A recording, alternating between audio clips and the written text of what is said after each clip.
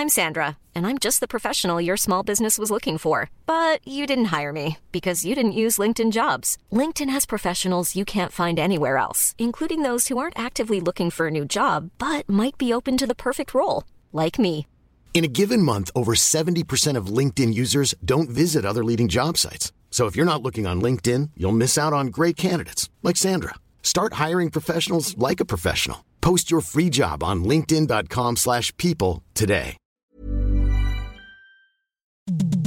The following program is presented by the Nerdy Show Podcast Network, geeky programming for all nerds across the multiverse. All Nerdy Show programming is made possible by A Comic Shop, Orlando's #1 comic shop and nerd destination, and with the generous support of listeners like you. To learn how you can support this and other fine geek programming, visit nerdyshow.com. Hi, this is Claire from Yacht and Omni Reboot, and you are listening to The Nerdy Show.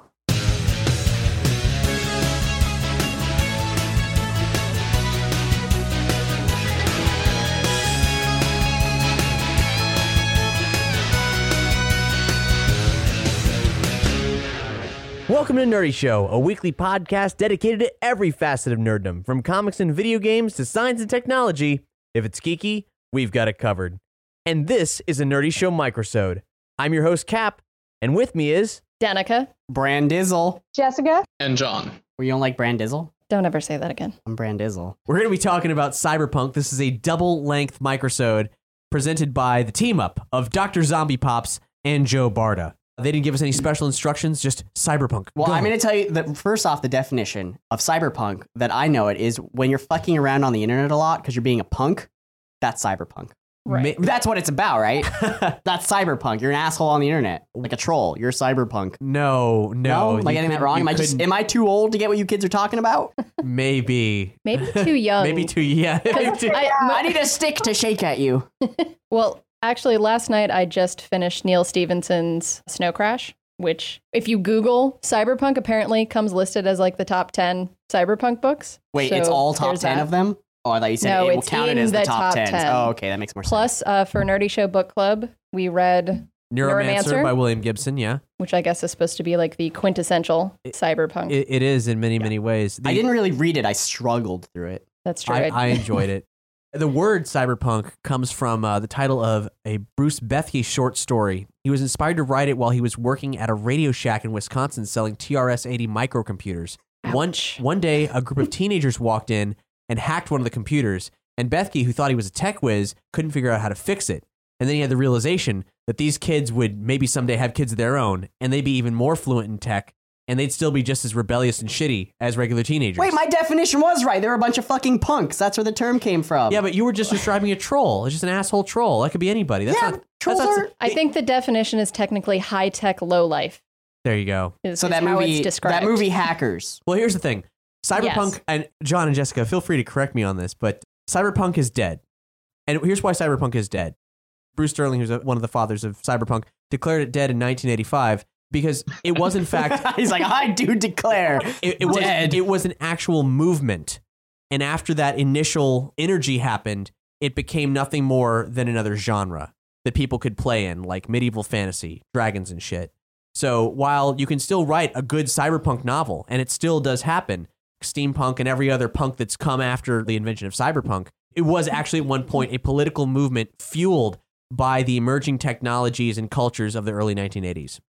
And as soon as that time passed, so did the opportunity for it to be, much like actual punk rock, a moment in time where it was very tangible. Because now, everything is the cyberpunk future in its own weird way. Many of the things that people were afraid of or hopeful for are actually happening today for real. Right. So like the Snow Crash book, although I guess technically by that definition, if it was dead in 1985, wouldn't be considered cyberpunk because it was written between 1988 and 1991.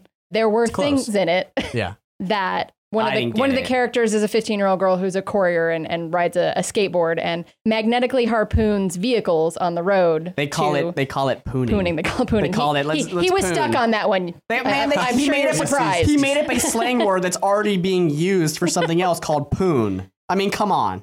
Anyway, so they have a device, the suits that they wear, that they're traveling at really great speeds. If they fall off of their boards or get hit or something, it explodes into like a giant balloon around them, which I remember maybe 5 or so years ago. I heard that there was a company that was trying to develop a helmet that worked that way for bikers, where it was like a collar around your throat that when there was an impact, it would expand with air or whatever and cover your head. So I thought that was really cool that was something. But that's sort of like, I mean, cyberpunk. Is there a lot of hacking in the book? Well, the main character, hero protagonist, is a hacker. That's his name, by the way. You just wanted me to say that name. Hero protagonist. We Hero, can't figure out H-I-R-O. if that's like his hacker name or real name in the book. That's rough, man. That's what I said. I mean, if it's a hacker name, whatever, I get it. You're trying to be funny and stupid. But if that's his real name.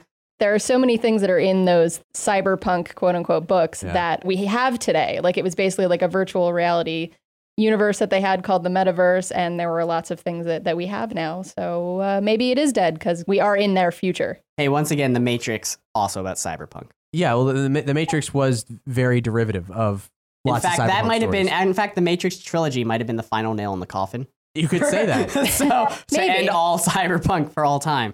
Although I don't know if it had enough of the low life mechanics to make it actually cyberpunk. It did when they showed all the people that were hacking into the Matrix and they lived in fucking caves and were dirty and scoundrels and things, you know. Okay. The ultimate low life. Poor people. Poor people. Well, I mean, having that steep poverty gap, which we have in the real world, and more so than ever, is an element of many cyberpunk stories. Right. The underdog. Yeah, and having deep, dark crevices to crawl into, like the need for crime, the need for social milieu. Like you're the underdog and you're hacking the man. That's what I get from it. But I think more than that, it's sort of depressing, right? Where a lot of these are like these huge corporations have taken over and most people are just slave drones that then have to rise up and fight back because majority of the world of life is terrible. Yeah, there's not an abundance of positive cyberpunk. I mean, I'm sure it's out there, but generally it's dark, it's dirty, and there's not a lot of hope. It would probably just be general sci-fi then, right? Because you aren't dealing with the normal power struggle. You aren't necessarily dealing with the near future. Then you just sort of bypass the entire genre. Though Bruce Sterling claims cyberpunk was dead in 1985, in 86, he edited Mirror Shades, the cyberpunk anthology, not a cyberpunk anthology, the cyberpunk anthology, which is widely regarded as the definitive collection of stories of the genre. And it's got William Gibson, Pat Cadigan, many, many more. There's a very compelling introduction that he wrote for it, and I think it has some great excerpts that really define what cyberpunk is and also what cyberpunk was. Cyberpunk is a product of the 80s milieu, in some sense, a definitive product, but its roots are deeply sunk in the 60-year tradition of modern popular sci-fi. The cyberpunks are perhaps the first sci-fi generation to grow up not only within the literature ration of science fiction, but in a truly science fictional world. For them, the techniques of classical hard sci-fi extrapolation, technological literacy are not just literary tools, but an aid to daily life. They are means of understanding and highly valued. The world of cyberpunks is paralleled through 80s pop culture, in rock video, in the hacker underground, in the synthesizer rock of London and Tokyo, the subversive potential of the home printer and the photocopier, scratch music whose ghetto innovators turned the phonograph itself into an instrument, producing an archetypal 80s music where funk meets Burroughs' cut-up method. It's all in the mix. This is true of much of 80s art. This phenomena, this dynamic, has a global range, and this is cyberpunk in its literary incarnation. I think I agree with Bruce Sterling then. It really is dead, isn't it? Yep. All those things are so boring that you just talked about, like they've been happening for my entire life. They're so boring. Like, literally. They're dead because they're so boring. I agree, John. Everything is boring, honestly. I disagree with it being boring, but I think the thing is that there was a time where it was the future present, and now it's a nostalgic glaze. But is it actually dead? Because we have the whole thing like with net neutrality going on right now, where it could be those corporations are starting to rise up. So are we actually seeing a resurgence of it in a certain way? I think it's more of a refined art, too, because there are still a lot of hackers that are rebels, like Anonymous and stuff, that go after major corporations. I think now it'd be coined crypto-anarchism. Well, be that as it may, I think, Jess, that you're right in a sense. In a way, it just exemplifies how true the world of cyberpunks is becoming. But on the other hand, it also points to a kind of more topical, more on the nose derivative of cyberpunk that can reference things that are very, very relevant to today. Where they viewed it in the far future, it's now a little bit closer to the belt as far as sci-fi goes. And the feel of cyberpunk is tricky to say, where it is now. But today there's people who will set out to I'm going to write a cyberpunk novel and it'll be stylized. It will be what it is. And I think that the cyberpunk spirit isn't gone. It's what has been conditioned to be called cyberpunk. Like, for example, it went by a bunch of titles back in the day. People called it radical hard sci-fi, the outlaw technologists, the 80s wave, the new romantics, and the mirror shades group, before eventually the name cyberpunk was imposed on the movement itself. Claire Evans, who we interviewed as part of our Moogfest coverage in 2014, she's the editor-at-large of Omni Reboot and is part of the band Yacht. She has this collection of short stories, and I believe all these are available online, so we'll link to them, called High Frontiers. In it, she has 2 articles. One's called What Happened to Cyberpunk, and her answer is much the same as what we talk about here, that it got boring. It's under our noses. But she also had an article called 10 Science Fictional Thinkers on the Future of Cyberpunk. And Benjamin Rosenblum said, no true cyberpunk today would be caught dead writing, quote, cyberpunk anymore than a 1980s cyberpunk would have written tropey planetary romance. The creators of cyberpunk are mostly still active, writing all manner of things. The restless spirit of inquiry is still intact. There's a really funky bend to the cyberpunk genre that's more than the usual Blade Runner noir down and out future scene that we've been talking about, and that's cyberdelics. I was going to ask, is there something called cyberfunk, or is that what cyberdelics is? I think George Clinton would argue that his music became cyberfunk. I think that seems fair. What's a cyberdelic? As you may remember, in Neuromancer, when they were jacking into the internet, it was a transcendental, almost drug-like experience. So it's like psychedelics, but something having to do with cyber. Right. Well, basically using technology to augment your mind in such a way so that it is drug-like. Okay. There's a really funky Timothy Leary quote from the 1980s where he says, personal computers are the LSD of the 1980s. I have to disagree. Because people that were doing LSD in the 80s, I'm sure, definitely didn't feel that way when they sat in front of a keyboard. Is this like a technological high? So much data, and then you just go nutty. And then you just jizz all over the screen. So much data. God, there's so much data. King's Quest 1. Boom. In my experience, no. Well, to be fair, if you boiled a computer down and injected it into your veins, it might work just like LSD. It would probably kill you first. Yeah, but you'd see some shit before you die. Microchips flying through the brain. That's not what the death part to me.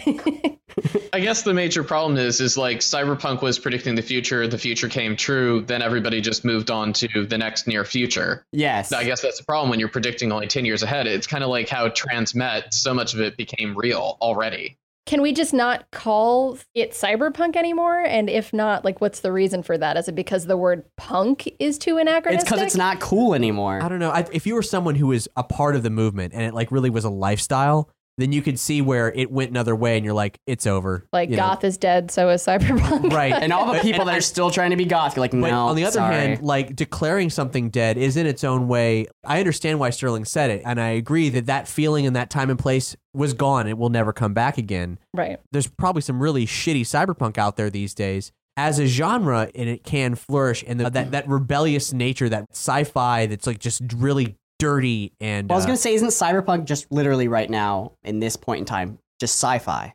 Because when you go back and read something that's cyberpunk, it's very sci-fi-ish. But I guess... To today. But like I said, the definition of cyberpunk is high-tech and low-life, so they're still two different things. I mean, sci-fi is sci-fi, but if it has a grittier element of a subclass of people or something like that are trying to... that would still be cyberpunk. It's a part of the sci-fi overarching genre there, but I think there's still room for cyberpunk. But absolutely, but just like Jessica was saying, we might be in the 1980s version of cyberpunk now, but that doesn't mean that there's not a 2014 version of cyberpunk having to do with net neutrality or Facebook treating you like a product. Or yeah, I wouldn't understand. I would not read that book.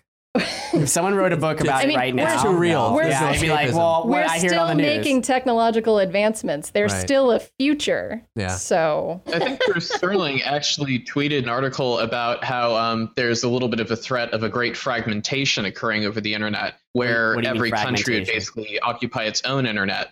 They're basically trying to wrestle control from the United States and the pact that had basically allowed the internet to come into creation. Well, doesn't that happen anyway? Because I'm sure China and Syria and Pakistan would all love to have their own country internet. Well, they do actually, because they limit what can come in and go out. They do technically have their own as much mini as they internet. can. They can still they get can into get rid it of more Google than... and Facebook. They can cut out anything they want. So they kind of have their own mini... For the average user. Right, Cool. but then you get a VPN and you can just get around the Great Firewall of China. Yeah, Right. and then you go to jail for 50 years. But hey, isn't that the perfect place for didn't go to jail. cyberpunk now then? All of the books should be set in China. And Russia. China and Russia.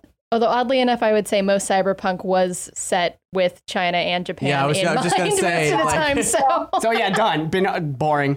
Done. The thing about it is Facebook trying to fly entire plane drones for years in the sky, broadcasting internet over rural Africa. That's what they first need. time hearing of that, John. Can you? Well, we've been hearing a lot of stuff around that. Google, they're such a huge company, but their money comes in and grows by adding more people to the net. Well, where are there more people? Everyone's already connected.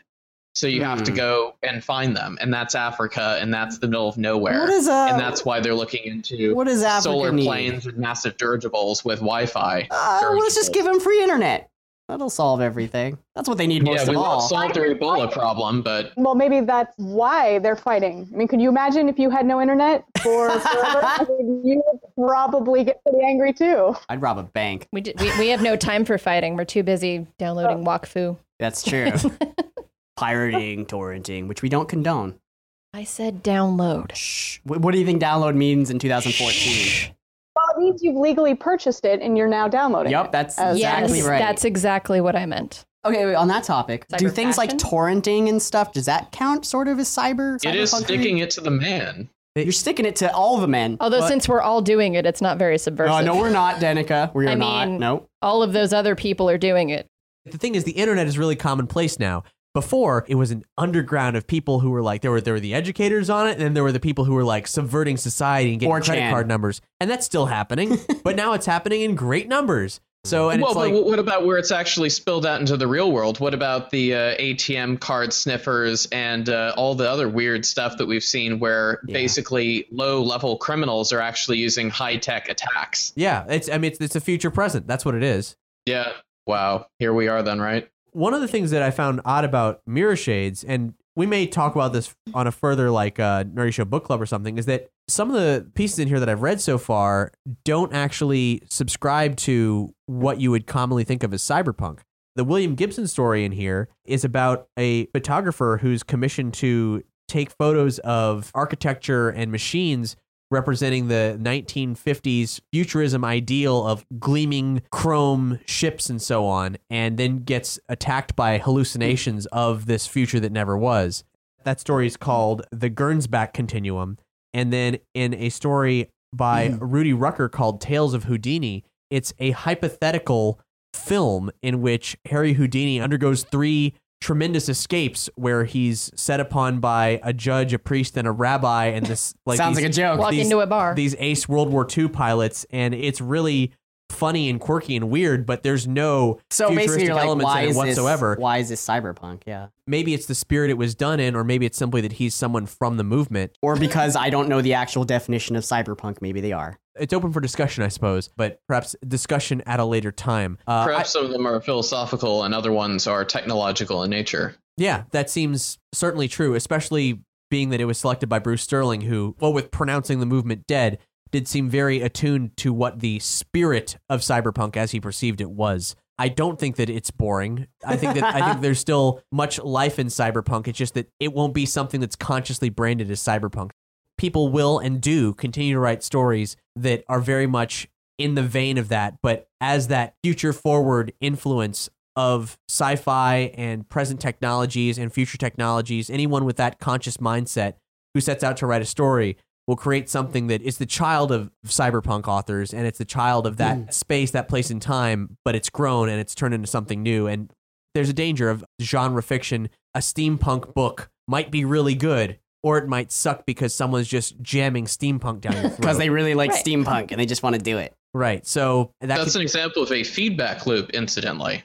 So cybernetics. Yes. Cyberpunk fashion. What is it? Apparently, it's mirrored sunglasses. What about fiber optic Wires. dresses? There's a lot of fiber optic dresses, John. Does that count or no?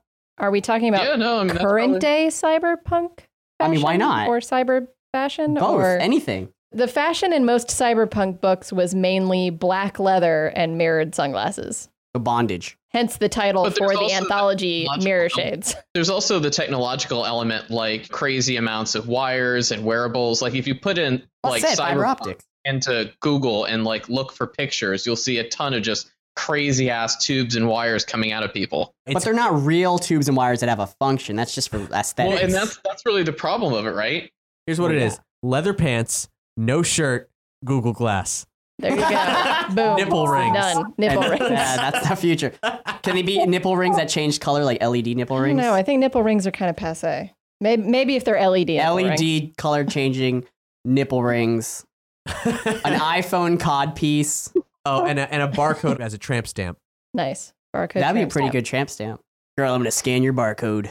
Is it a barcode or a QR code? Oh, man. Definitely QR codes. And if not that, a glyph for augmented reality recognition. That's right. So when you want your girlfriend to suddenly have a penis when you wear your Google Glass, they have that little symbol down there and you put it on, it grows a penis in augmented reality. You could do that. Don't look at me that way. Or if you whip out your 3DS, Totodile appears. Hey, look at that vagina Totodile.